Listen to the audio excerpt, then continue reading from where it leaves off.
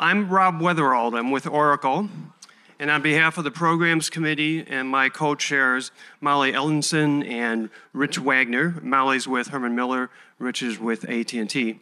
I welcome you and thank you for being here today. Before we get started on today's program, I wanted to take a minute just to highlight again some of the upcoming events we have. On March 9th, we have Coca-Cola in town. And they're going to do two things. They're going to give us an update on a workplace strategy that they rolled out in 2014. And you may recall that they were here, Julie Heights was here in 2014 to present that strategy before they rolled it out. So now we can get some feedback on how it's going. In addition, though, they're also rolling out a global real estate strategy. So we're going to talk about that as well. And for the end users in the audience, there will be an end users roundtable that same day. So March 9th at 10:30 here at Maggiano's, Coca-Cola is going to lead that discussion as well. The April 13th program, we're still nailing that down, but the topic is going to be regarding the industrial sector. So please be on the lookout for that. And in May, we are very close to nailing down a tour of Zurich's new North American headquarters facility out in Schaumburg. That'll be an evening event on a day to be determined. Just be aware that that may not be the second Thursday of the month, so please pay attention to the website. Today's program is being podcast, and it will be posted on the CoreNet website. Now, if you have your MCR and you're looking for continuing education credits, you qualify for every lunch that you attend. So there's a sign-up sheet over by the registration desk. And as always, we encourage your feedback. So during the Q&A, we'll pass out surveys, and we very much appreciate any comments or suggestions you have. And finally, before we get into the business at hand, I just want to remind everyone that the conference I/O system is set up for today's program. So log in, and you can use that to submit questions, and we'll be monitoring those questions, and we'll feed those to our speakers. You're also, of course, welcome to just raise your hand and ask a question. Now, on to today's program.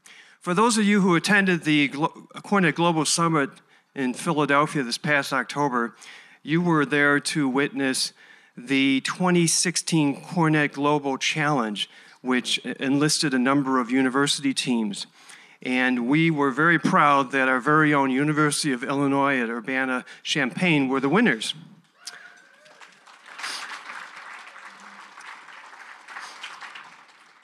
So Steve Monaco is going to explain a little more about the remarkable achievement that was. But today we are very proud to have 4 of the 5 team members with us from the winning U of I team.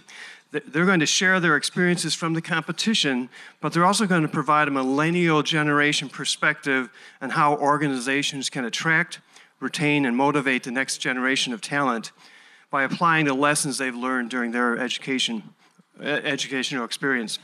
So you can think of them as consultants that can help you shape a holistic employee experience in your organization. So with that, I welcome to the stage our speakers, and I'll provide some brief introductions. From left to right, we have, let me get these in order. We have Logan Walker. Logan is a senior in architecture at U of I. He is planning to attend graduate school immediately after graduation this spring to pursue a dual Master of Architecture and Master of Business Administration with a concentration in real estate development. Logan plans to use this hybrid degree to become a leader in the real estate development field. So welcome, Logan. Then we have Nick Bartholomew. Nick is a second-year master's candidate in urban planning. His thesis project explores alternative development scenarios for an urban infill site in the Champaign-Urbana community.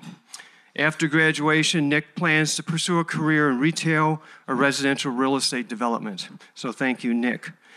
Next to Nick, we have Esther Cho. Esther is a senior majoring in architectural studies. She currently serves as the vice president for the Society of Business Management and Architecture and as a student advisor for the National Organization of Minority Architecture Students. Esther is extremely interested in the future development of artificial intelligence and the subsequent impacts on the architectural industry. Then we have Tuczak. Jack is a senior studying economics and statistics. This past summer, he worked as a property manager intern and transitioned into real estate valuation during the academic year. This winter, he is working with PricewaterhouseCoopers in Chicago as a real estate valuation and advisory intern. After graduation, he wishes to pursue a career in real estate investment and asset management. We then have, Steve, I'm sorry, I forgot to introduce you. So let me introduce Steve, although we all know Steve.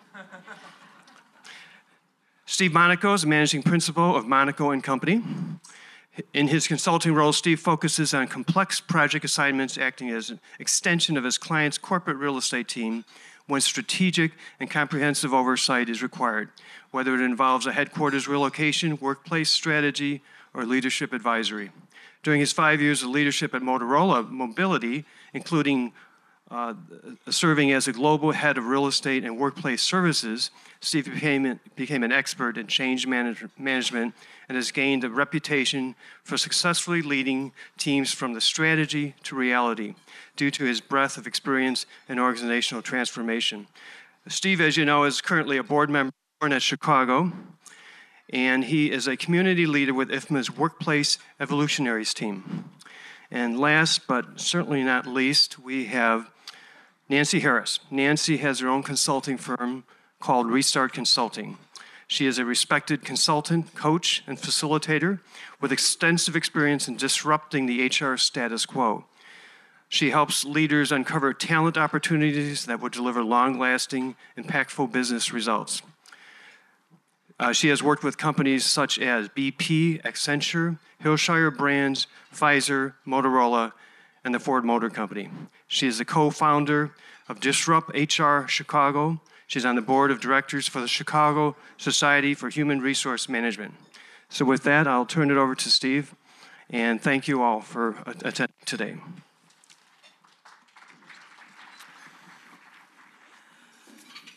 So we're going to kick off with learning a little bit, for those who did not attend the summit or do not have the details of what these fine students went through in the Global Challenge. So here's a few factoids. There was 46 teams submitted from 17 different countries. The prize was a $5,000 scholarship for the school and $5,000 for the team, for the winning team. So in the first round, there was a questionnaire that everyone had to fill out, and then from that, the finalists had a live 2-day hackathon at the Global Summit where they had to tackle a challenge live, right? And so today we have the winning team, and we're going to pick their brain. Everything you ever want to know about millennials will come from these 4 people. So really looking forward to understanding that. But first question is, so the $5,000 prize, did everyone get paid? Right, we're good? Good. Zach, you did? Well, thanks for coming today. All right. So let's talk about the questionnaire, preparing for the event. Can you guys describe what did your team do to prepare to participate in this competition, not knowing the actual challenge? Sure. So to start with, the questionnaire was extremely vague. I think we sent you some of the questions, but pretty much, we had 500 words to say what made our team unique, what made, why we wanted to compete in the challenge, and we really spent a lot of time really honing those words and making every word count. And then once we were selected as finalists, there was some more pre-challenge work that we did. We were given kind of a list from CoreNet Global, the academic challenge. We were given a list of the 4 different categories that we could have at the challenge, and we were given a list of probably 10 to 20 different companies that fit kind of under that umbrella. And so each member of our team took one of those 4 industry segments and kind of really focused in and what were the pressing challenges in those different segments. So that way, no matter which one we ended up pulling at the challenge, we were prepared and ready to go. So did the 4 of you already know each other? How did you prepare the team dynamics? Sure. So Zach and I actually are fraternity brothers, so I knew Zach from before that. Logan and I are both presidents of the 2 real estate organizations on campus, and so that's how I knew Logan. Our 5th member of the team, who's not with us today because she is studying abroad in Europe, is one of the vice presidents of one of our organizations, and then. So Logan and I are we're leading the Society of Business Management and Architecture on campus. Logan is president and vice president, co-vice president, but it's important. But we were interested in real estate or in business management more outside of architecture. So we wanted to pursue this area, study more of it before we graduate. So we got to know this ROAF this opportunity to participate in real estate. So we got involved in this competition and got this opportunity. Could I add? Yep. One thing I think that set us apart from other teams was that we weren't just looking at, oh, this is my best friend, or we went from freshman year through grad school together. We, for Nick's part, was reaching out to different areas, building that team, not just having a team that was, so we weren't worried, I guess, about hurting each other's feelings. We wanted to do what was best for the team and building a team that we became friends from it. But we didn't really know each other that well before that. So it was something that I think really set us apart from other teams, looking at them, at least from the challenge. A lot of them knew each other, or our diversity in backgrounds, and also in our majors. It really set us apart, I think. Yeah, we had time to talk to some of the judges, understand from their perspective what made you distinct and the winning team. Some of the comments, they really liked the workplace app, which you're going to talk more about. That it was a two-way interview process of employee and workplace, and the mentor program. They thought that was a really distinct idea. But overall, they could tell that you as a team have worked together, that you prepared for this, and at the end of the day, that's why everyone here in this room is successful, because we know how to work together. And we all have, you had 4 years of a past, and we have many more in some relationships, so I think that's right in line. So let's go into your presentation, go into some details. Oh. So I was going to set that one up, and so let's redo that. So one of the questions was, how did you prepare for the competition? And so we looked at some of your social media feeds, and so what we found, you guys had a toga party, and I think, what is this, collaboration, pre-collaboration, so that's good. Yep. Nice style. And then, like all great competitions, you have to work together as a team and kind of run through the paces, so we really appreciate your approach to this challenge. But seriously, I'll let you guys take your slides over from here. This is the team dynamics and the prep. What else would you highlight from this? Sure, I think Logan already kind of touched on diversity, but just to drive that point home a little bit, the other 3 teams at the challenge all were similar majors and similar backgrounds. The team from Houston was all a group of MBA students. The group from the Netherlands were all real estate students, and the group from India was all engineers. And so having a diverse range of perspectives and being able to kind of bounce ideas off each other was really something that I think we valued in building the team. I can't see the laptop screen here, so. In terms of background research, we did a lot of stuff prior to the challenge in terms of just understanding really what are the big challenges in all 4 of these sub-markets that we could potentially be competing in. Okay. And really, to Logan's point, working with our team and getting familiar with one another. Okay. So Zach, so then you travel, you make it to the event, and then they reveal the challenge. How did you first react to the challenge? Well, we were first able to, we sat down at our distinct table, and they did a brief overview of the 4 different verticals, and they had a lecturer speak on, whatever that vertical was.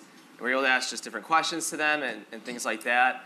We had gone in with, obviously an open mindset. We had been hoping that we would get finance, and luckily we struck that one because we knew we had a lot of different resources that we had met obviously back at home, but just throughout the entire, throughout the day, we had a number of different networking opportunities that we had access to. So we were able to compile a number of different business cards, and we were really excited once we saw that we got the finance industry because we knew we had a number of different places that we were going to start talking to and things like that.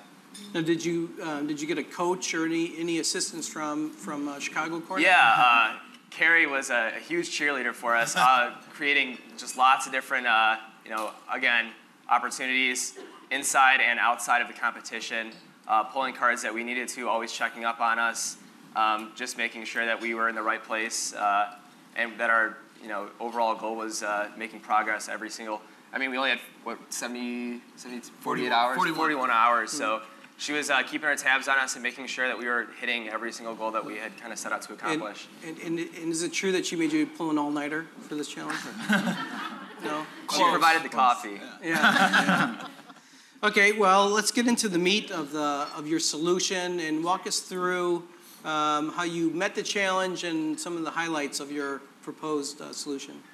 Okay, so we approached this project or case with the idea that we wanted to make sure we come up with a solution to attract global young talents and through the workplace innovation.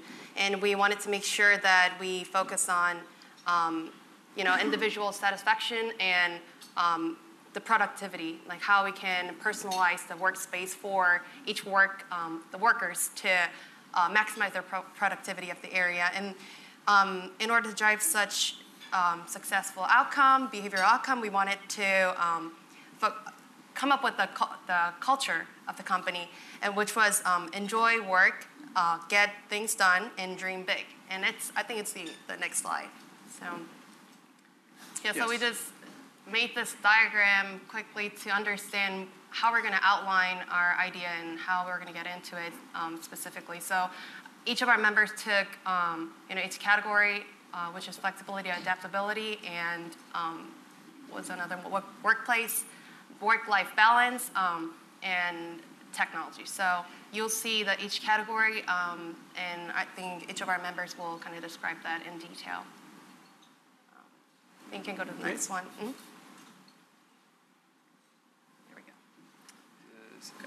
Yeah.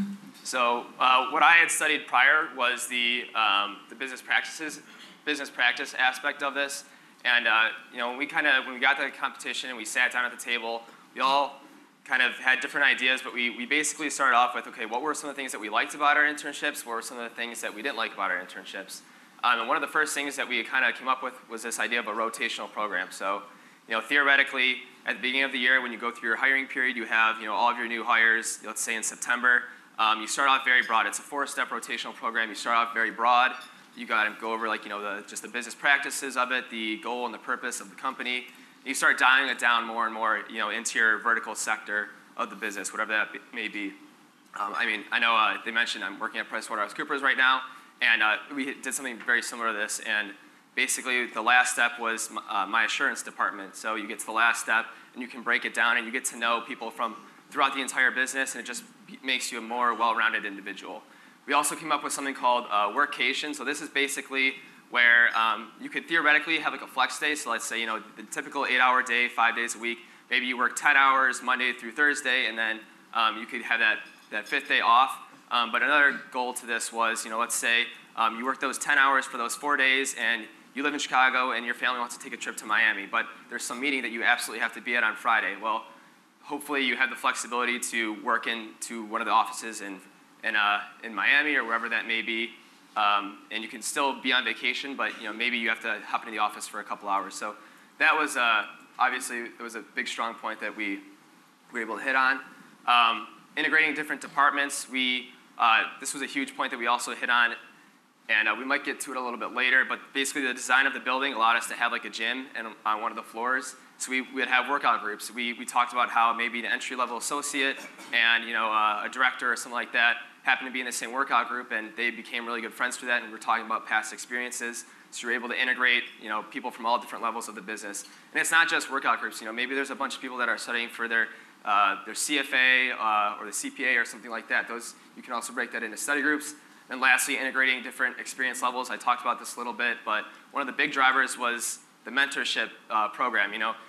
This allowed us to track innovation as a metric, and that was one of the key objectives of the entire competition. Was they want to know, how are we going to track that? So we came up with this mentorship style program where you're paired up with someone similar to your position. You're paired up with someone who is maybe a couple years out, like a senior analyst, and then lastly would be like a director or something like that. So you can have that buddy-buddy system with someone who is kind of in the same boat with you, and you can kind of bounce ideas off, and they provide instant feedback to you. You also have that mentor that might be a couple years out, and then you have that final mentor who may be 10 or 15 years out. But it allowed you to just create some good relationships and be comfortable speaking about different ideas that you might have, and you can get that documented and actually track innovation as a metric, like I said. So that was a big point that we hit on. Great. What I like most about that idea is I think you mentioned the 40-hour work week. I think that'd be great to have instead of 60 or So, so the next part of your is this the next part of your proposal? Yes. Adaptability? Yes. I'll speak to that. I was working more on the design side of the team, and we were given a post modern war construction industrial building, and it was downtown Manhattan. And so that was kind of the gist of what we were given for a building. And so thinking about setbacks and how the lighting would work, and knowing when to keep it, an overall concept was adaptability. Being able to, with real estate and the cost that it goes into having to change a space to make it flexible for other people that are working, we wanted to create that throughout the whole design. And so making the exterior spaces, letting sunlight inside of it, we did an analysis on the building to show where are the best places for those offices to go, and we chose to put those in the center, and then do shared space on the outside to get that light in. And from that, we also worked with doing the raised floor system to be able to move people around, and worked with Comfy. We actually talked with them a little bit, and having the ability to adjust your thermal comfort for your individual environment, which we had a lot of statistics showing that what you're working in helps a lot with productivity, and can really help your company do well. And so we really wanted to work with that and looking at all the different ways that we can make this adaptable. And that kind of goes back to our original concept, and when we were going back to our internships and how our experiences reflected that, and what would be good. And we thought that would be something millennials would appreciate, and also senior executives, that adaptability to move around and the way the workforce is going from there. And were you given internet access during this time where you can go and do some research and have, some? So no, there was internet access. It was. There's so many people on that we didn't have a lot of luck with internet access. Oh, good. Carrie picked up our data tab. Extra challenge for you. Okay, well, nice segue to connectivity. When you have it, when you don't. So. Sure. So as Steve mentioned earlier, one of the big things that the judges really liked about our solution was this idea of connectivity and connecting through your mobile phone. We wanted to look at how can we take some of these functions that have been being done for the same way for years, and how can we either automate them or make them even more accessible to our employees. The first one being integrate HR functions. Things like online trainings, changing passwords, stuff that maybe you get a calendar email or you have to make sure you do every couple of weeks. Now you're getting a push notification that you can either snooze and it comes back in a couple days, or you can take care of on the spot.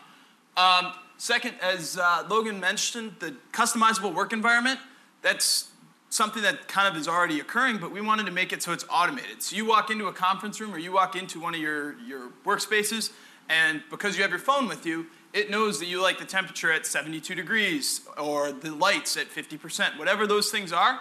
That way your workspace is as custom fit to you without you even having to think about it. Additionally, connecting people through those teams.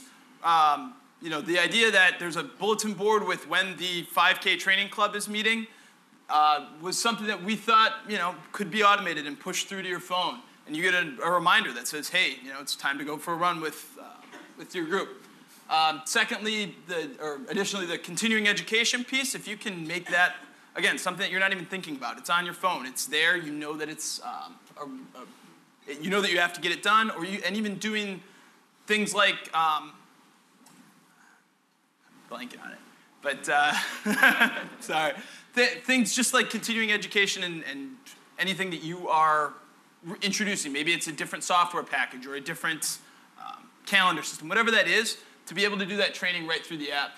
And finally, being able to coordinate things like life outside the workforce. One of the things that we mentioned in our presentation was having some sort of checkout system for things that you might not be able to store in your apartment, things like mountain bikes, kayaks, that we provide to our employees that then you can go ahead and check out, similar to, say, a car service that is already available. So I think that's about all we have for connectivity.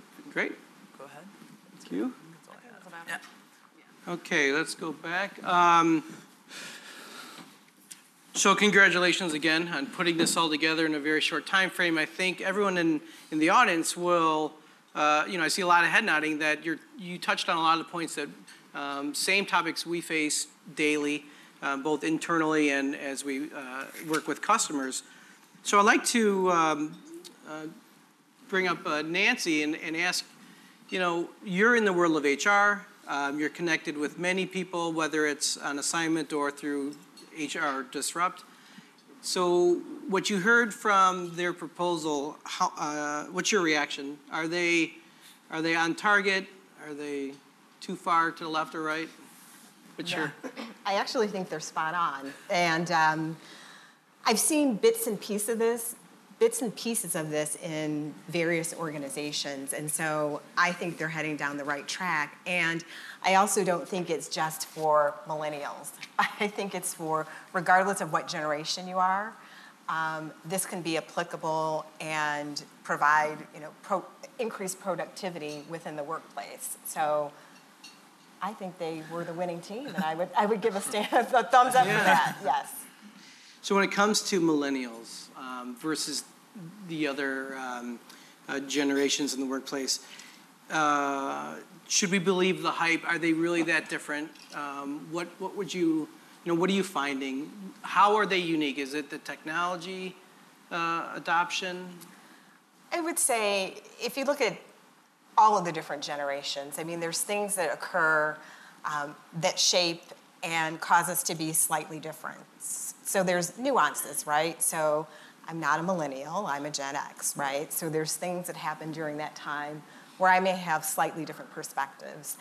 But what I fundamentally believe is that even though there may be differences between the generations, there's these common themes that come across regardless, right? When you go to work, you want to be doing something that is purposeful. I think whether you're a millennial, a Gen X, a baby boomer, you like to have some type of purpose in terms of what it is that you're doing.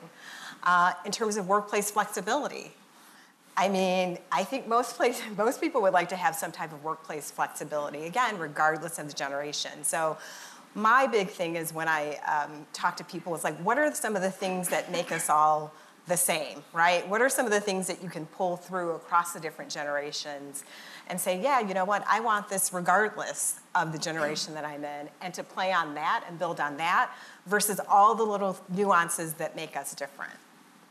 Can I touch on something real quick? Yep. I kind of have a real-time example of this. So yesterday, I had a friend who she was at a client site from 8 a.m. till 3 p.m. And when they were all done, she asked her boss, she's like, okay, should I head back to the office? It's a 20-minute commute. And they're like, no, absolutely not. Just go home and you can, she got connected through a number of different apps on her laptop, was able to work from home for the rest of the day. That's just kind of a real-time snippet. You rewind 25 years ago, my mom was an accountant, and that kind of flexibility just wasn't there. As soon as she was done at the client site, she had to go right back to the drive 20 minutes to the office or whatever it may be. And I feel like that can really, it can kind of wipe out. You can get really bored of it, or just kind of burned out in general. And we did quite a bit of research just on turnover rates too. And for someone at a senior or a director level, the cost of replacing someone like that by the time they get up to par is like $200,000. So that's just kind of real-time example of what she's talking about. So if the discussion is really about attraction and retaining top talent, whether it's at a high level or your entry, if you guys were given the choice between two offers and it's the same salary, the same type of work, what would be some of the differentiating factors? What would be your trigger to go with firm A or B? What's the tiebreaker? Let's kind of just go down the line. Sure. For me, and I think for a lot of people, would be what are the long-term benefits, and if it's the same, I guess, if you're getting the same experiences, then that weighs in. But a lot of it is upward mobility. Are you going to be able to do that? That's a key aspect for me anyway, and I think that ranges for people. But I want to have ownership in where I work someday, and so I would be looking at that. And having that outcome, if that was possible. And then I guess, looking at the work-life environment and what that's like. If I feel like I'd fit in good there or not, that would play in. Yeah, Nick? Yeah, I'll echo what Logan said, but add on location.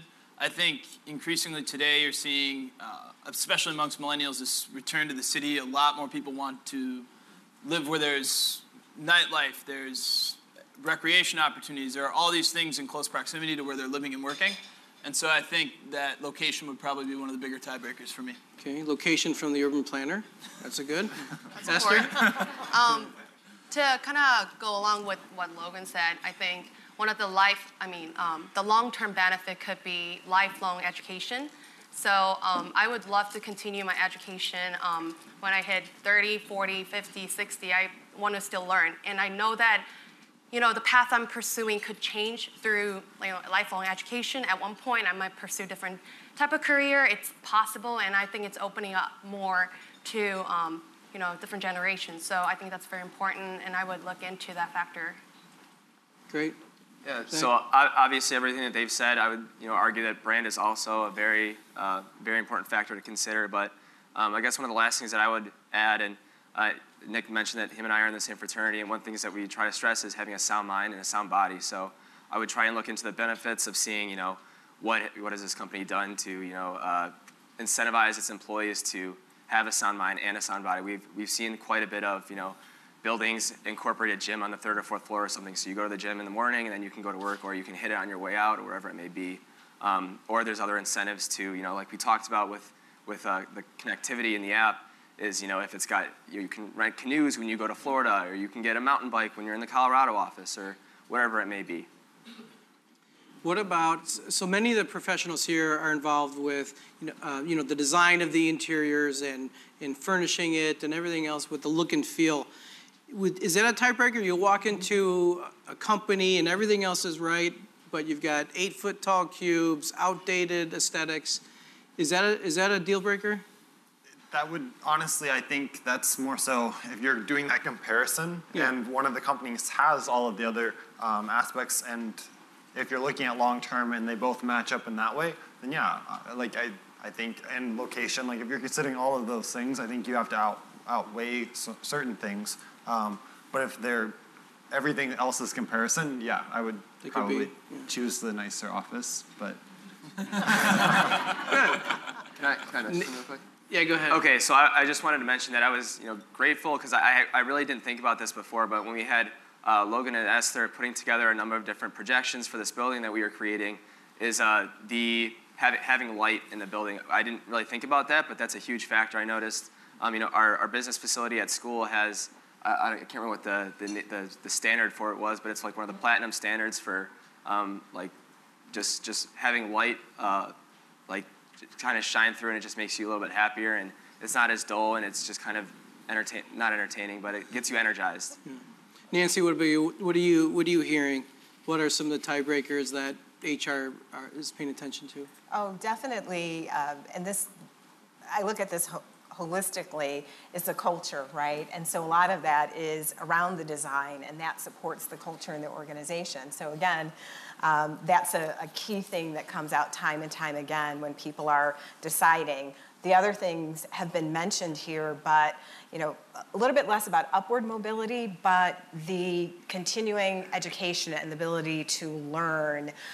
People will come in and make their decision on where they want to go based on that. What are the opportunities to learn, to grow, and to develop within your organization? And that is definitely a deal breaker for organizations. So that's something to definitely pay attention to. Let's talk about another trend, Nancy. Working remotely versus working in the office, having that flexibility. There's some companies that have taken a heavy hand to make sure you come to the office versus giving you that flexibility.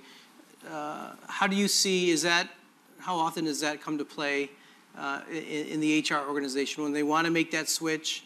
Are they willing to make that switch because of millennials, or it's, like you said prior, it's the collective generations that are asking? Yeah.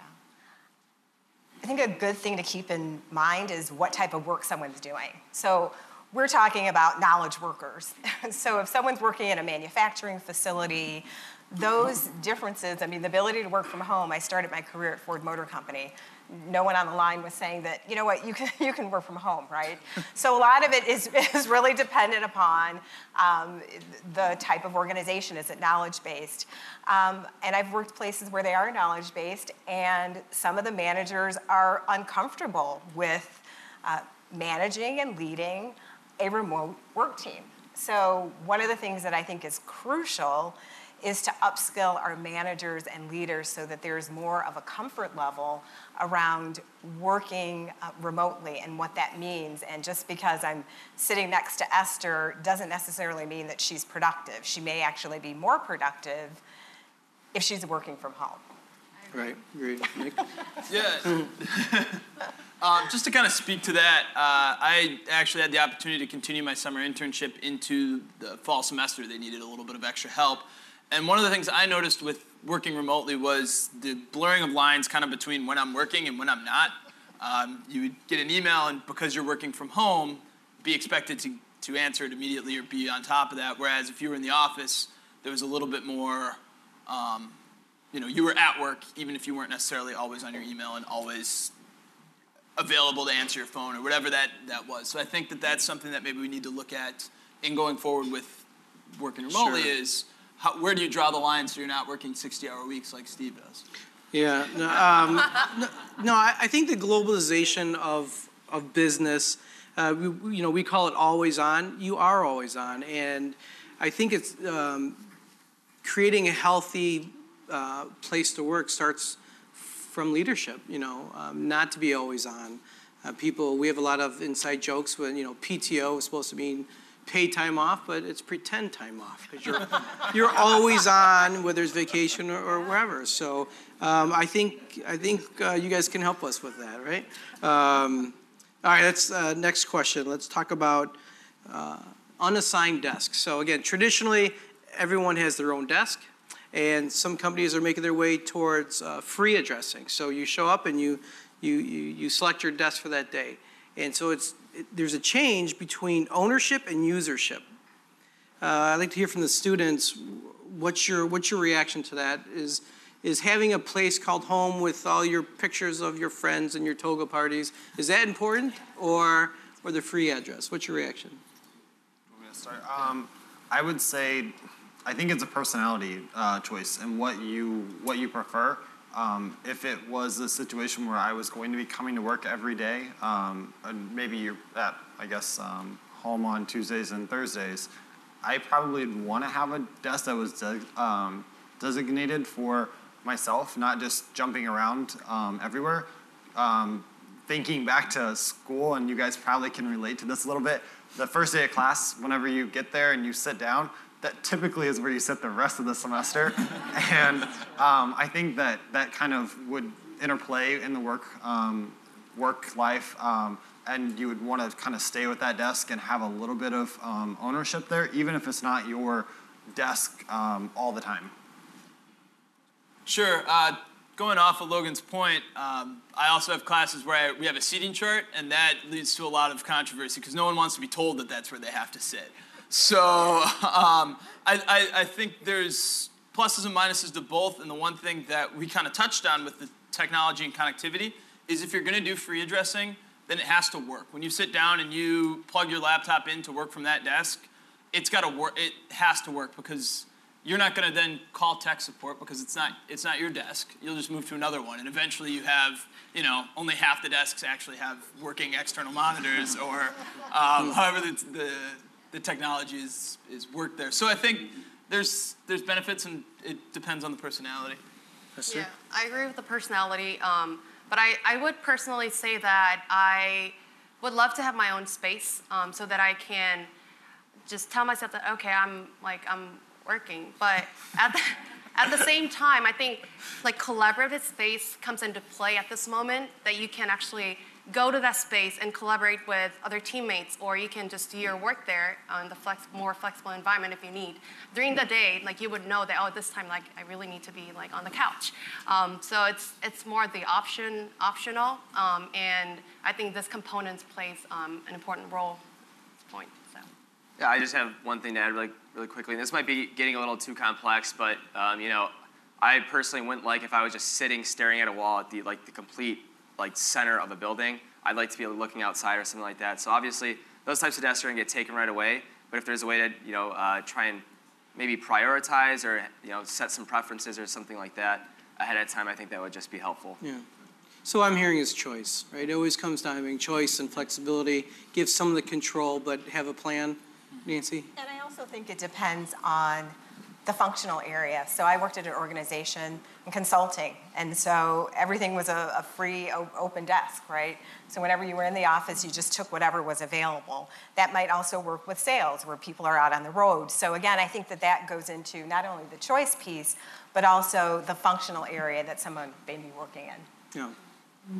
Well, let's explore another idea. So technology and apps, right? Part of your solution was an app that when you walked in the conference room, you knew the temperature, and maybe it averaged everybody in that room. But so being connected with your preferences and groups, there's a point of maybe too much connectivity.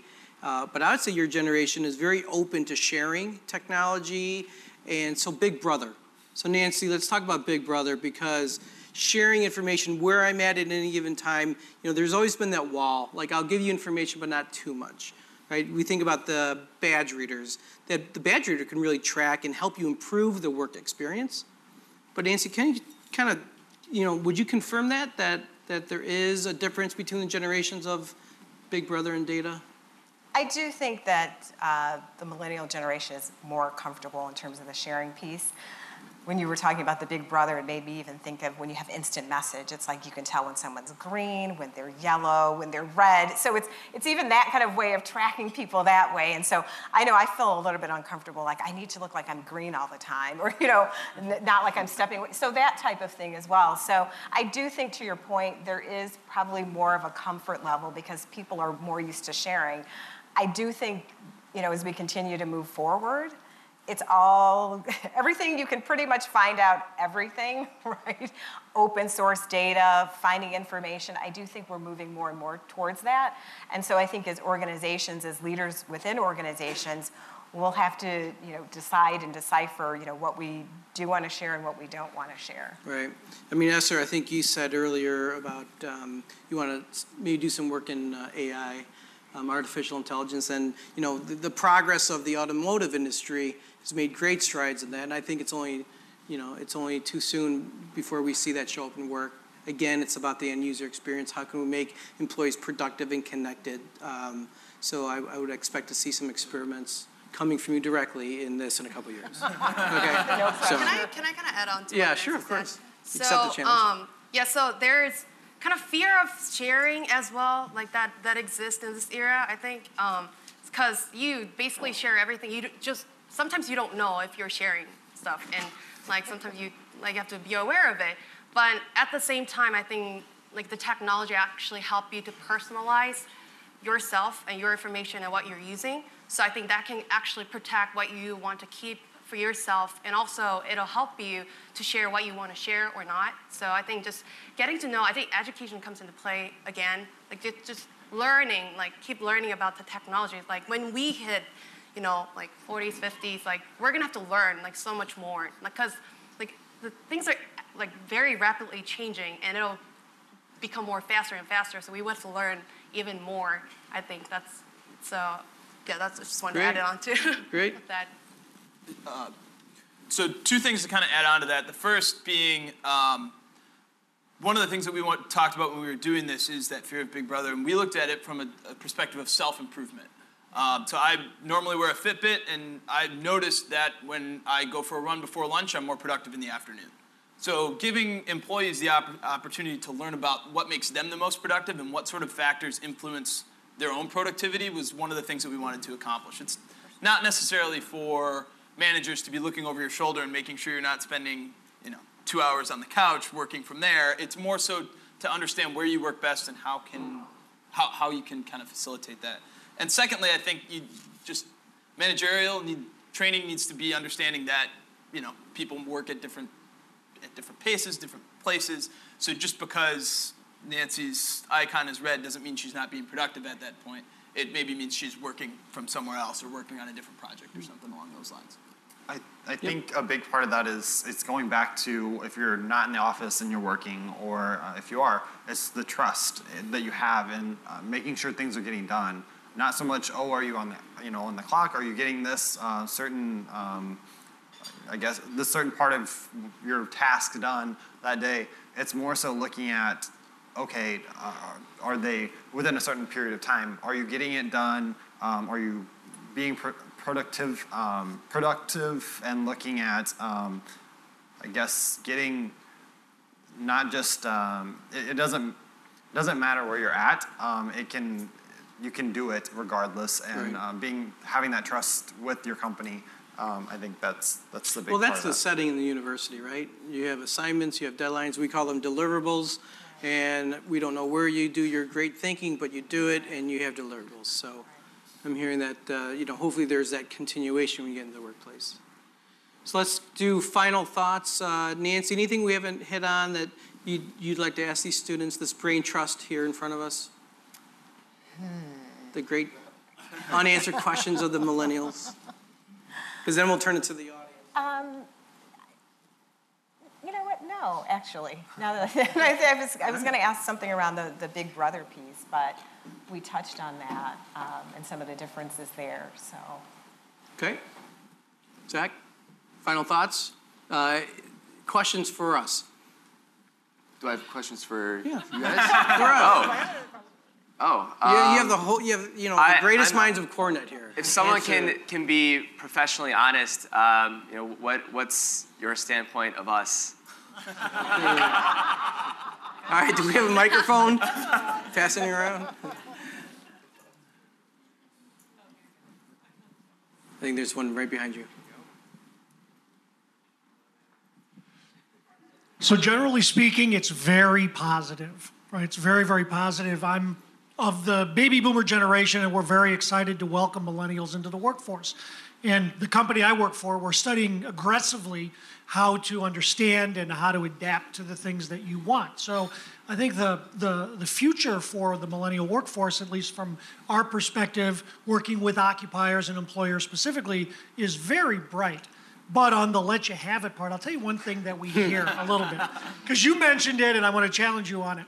With all of the bells and whistles and the different workplace environment solutions that millennials are demanding, there's a question with respect to productivity and what is that relationship. So I wonder, from your perspective, whether you look at productivity with the same metric that your boss will look at it, in that same way. So take a minute and talk a little bit about what you think productivity means, and then the rest of us will decide if we think that's what it means too. Yeah.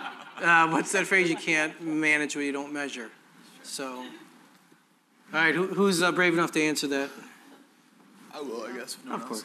I think Steve kind of touched on it in that millennials in general are looking for task-based measures of productivity. So if we have, let's say we have a project due Friday, we need to know that the project will get done Friday, whether that is, it might not, maybe some weeks it's working 35 hours on that project and 5 hours on continuing ed. Maybe other weeks it's 60 hours like Steve does. But whatever it is, I think it's looking more... Where that comes from.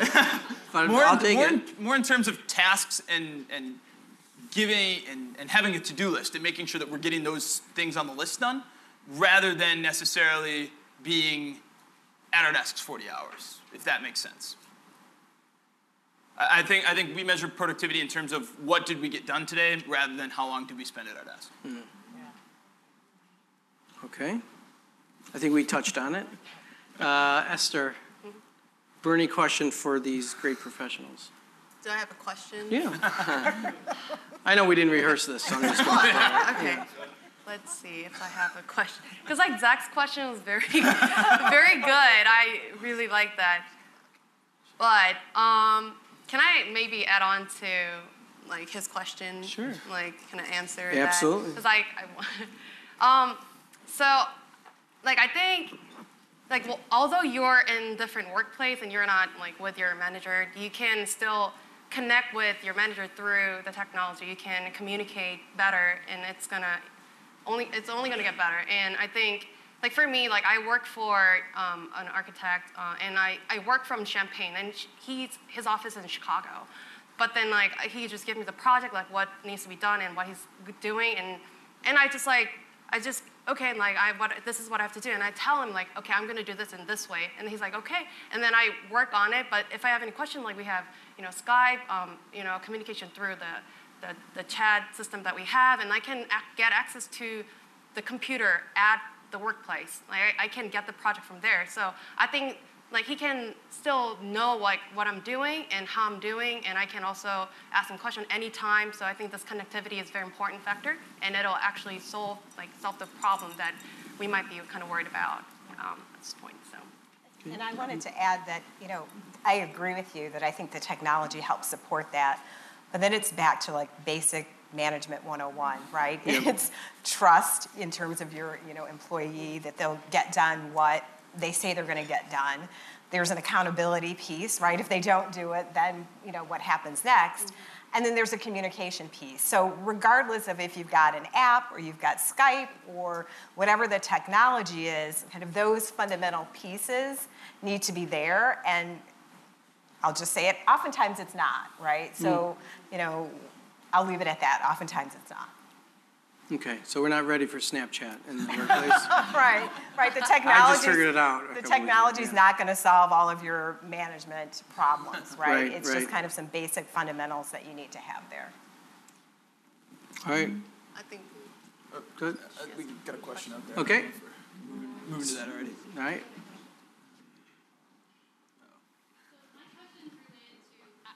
I totally agree that giving flexibility is so important and not locking us to our desks and so forth.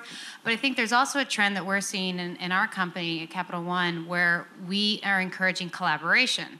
So collaboration is great through IMs and Skype and all that, but it's better when you're in person, when you can have those random collisions in the break room, getting a cup of coffee or having those different conversations.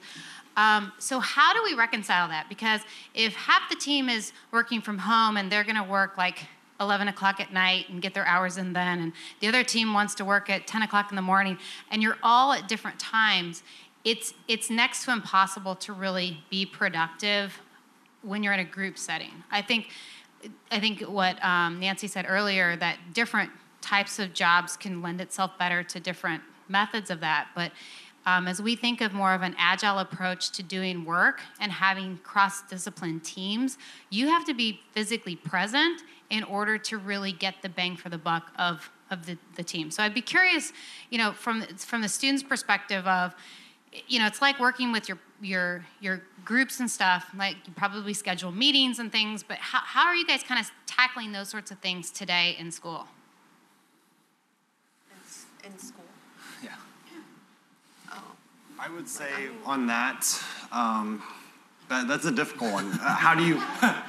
Sounds like a great question that- for the third CoreNet Global Academic. For next generation. We have a hard time. I mean, I think with anyone trying to find a time that works. So if you are at different points, everyone's schedule is different, and how do you work that in? Just obviously in our clubs, how do you find time that works for everyone to get everyone there?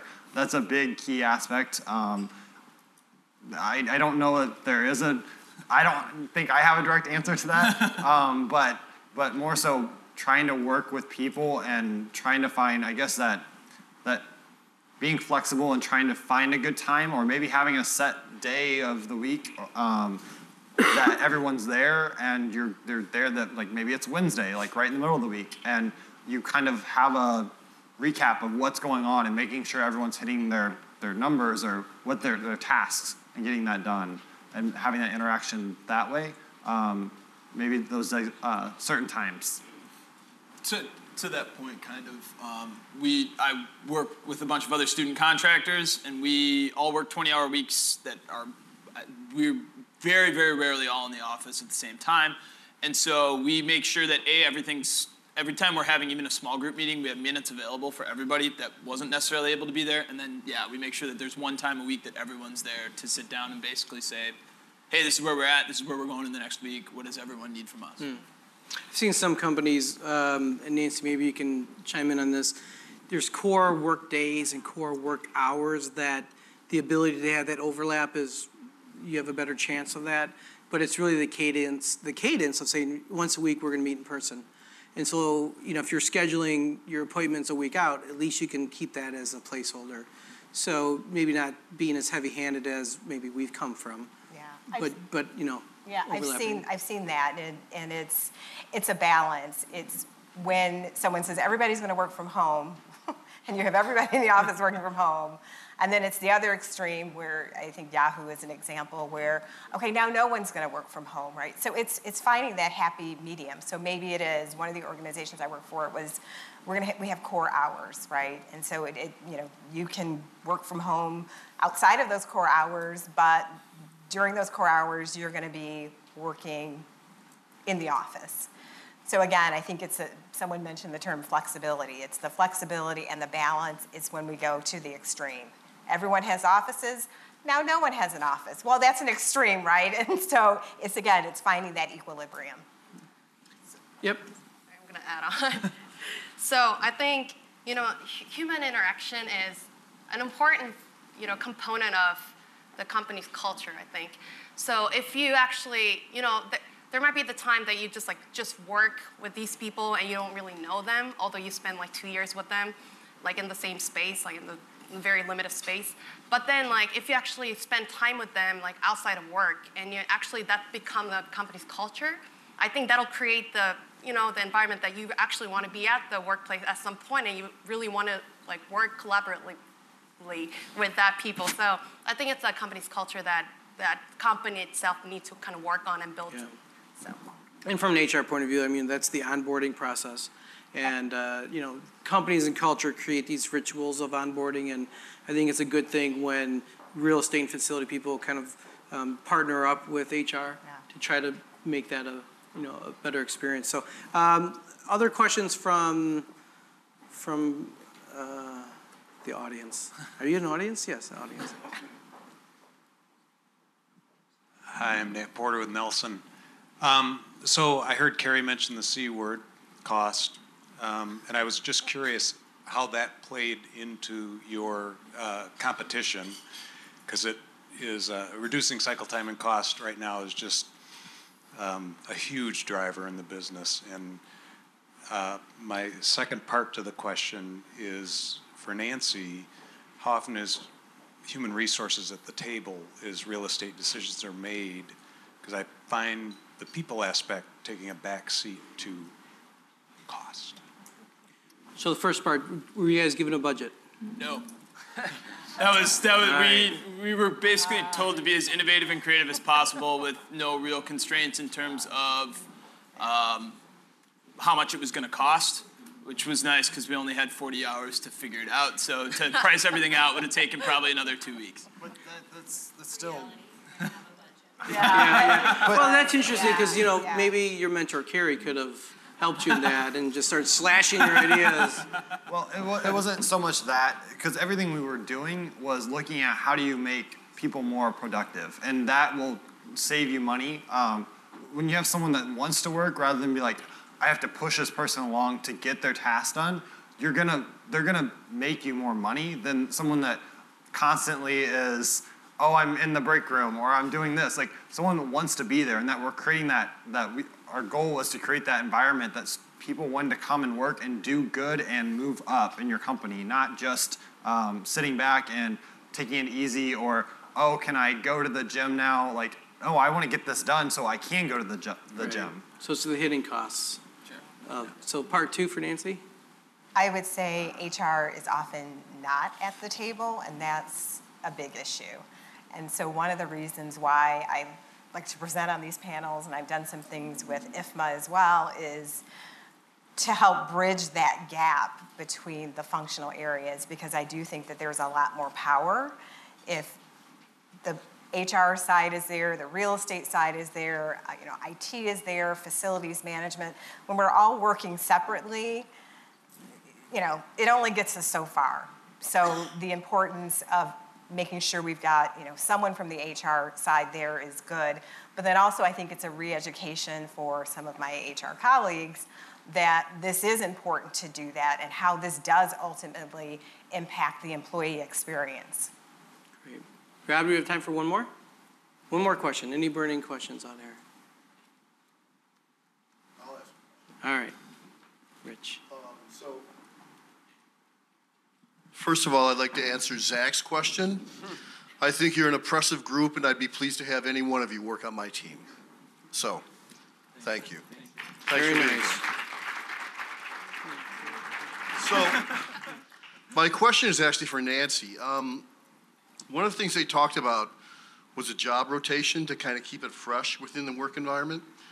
So, we've attempted that with mixed results. I was wondering if you are aware of a situation where it's actually done well or been implemented correctly. So I've seen it work, and I've seen it not work.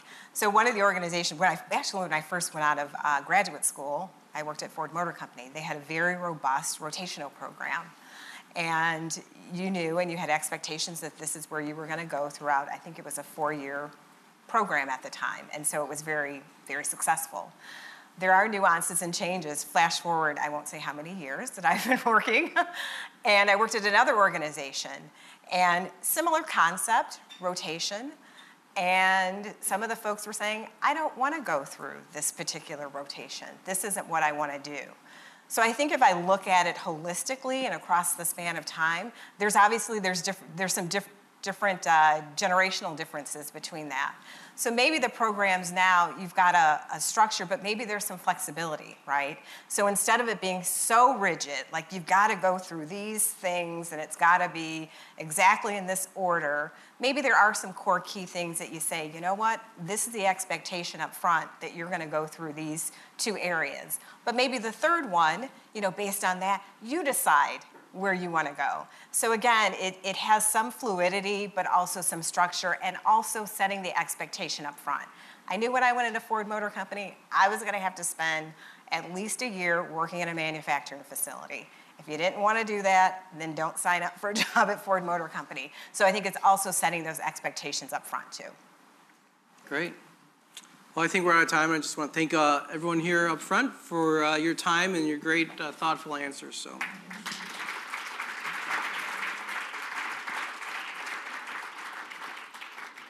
Thanks again to everyone for attending. Wonderful presentation.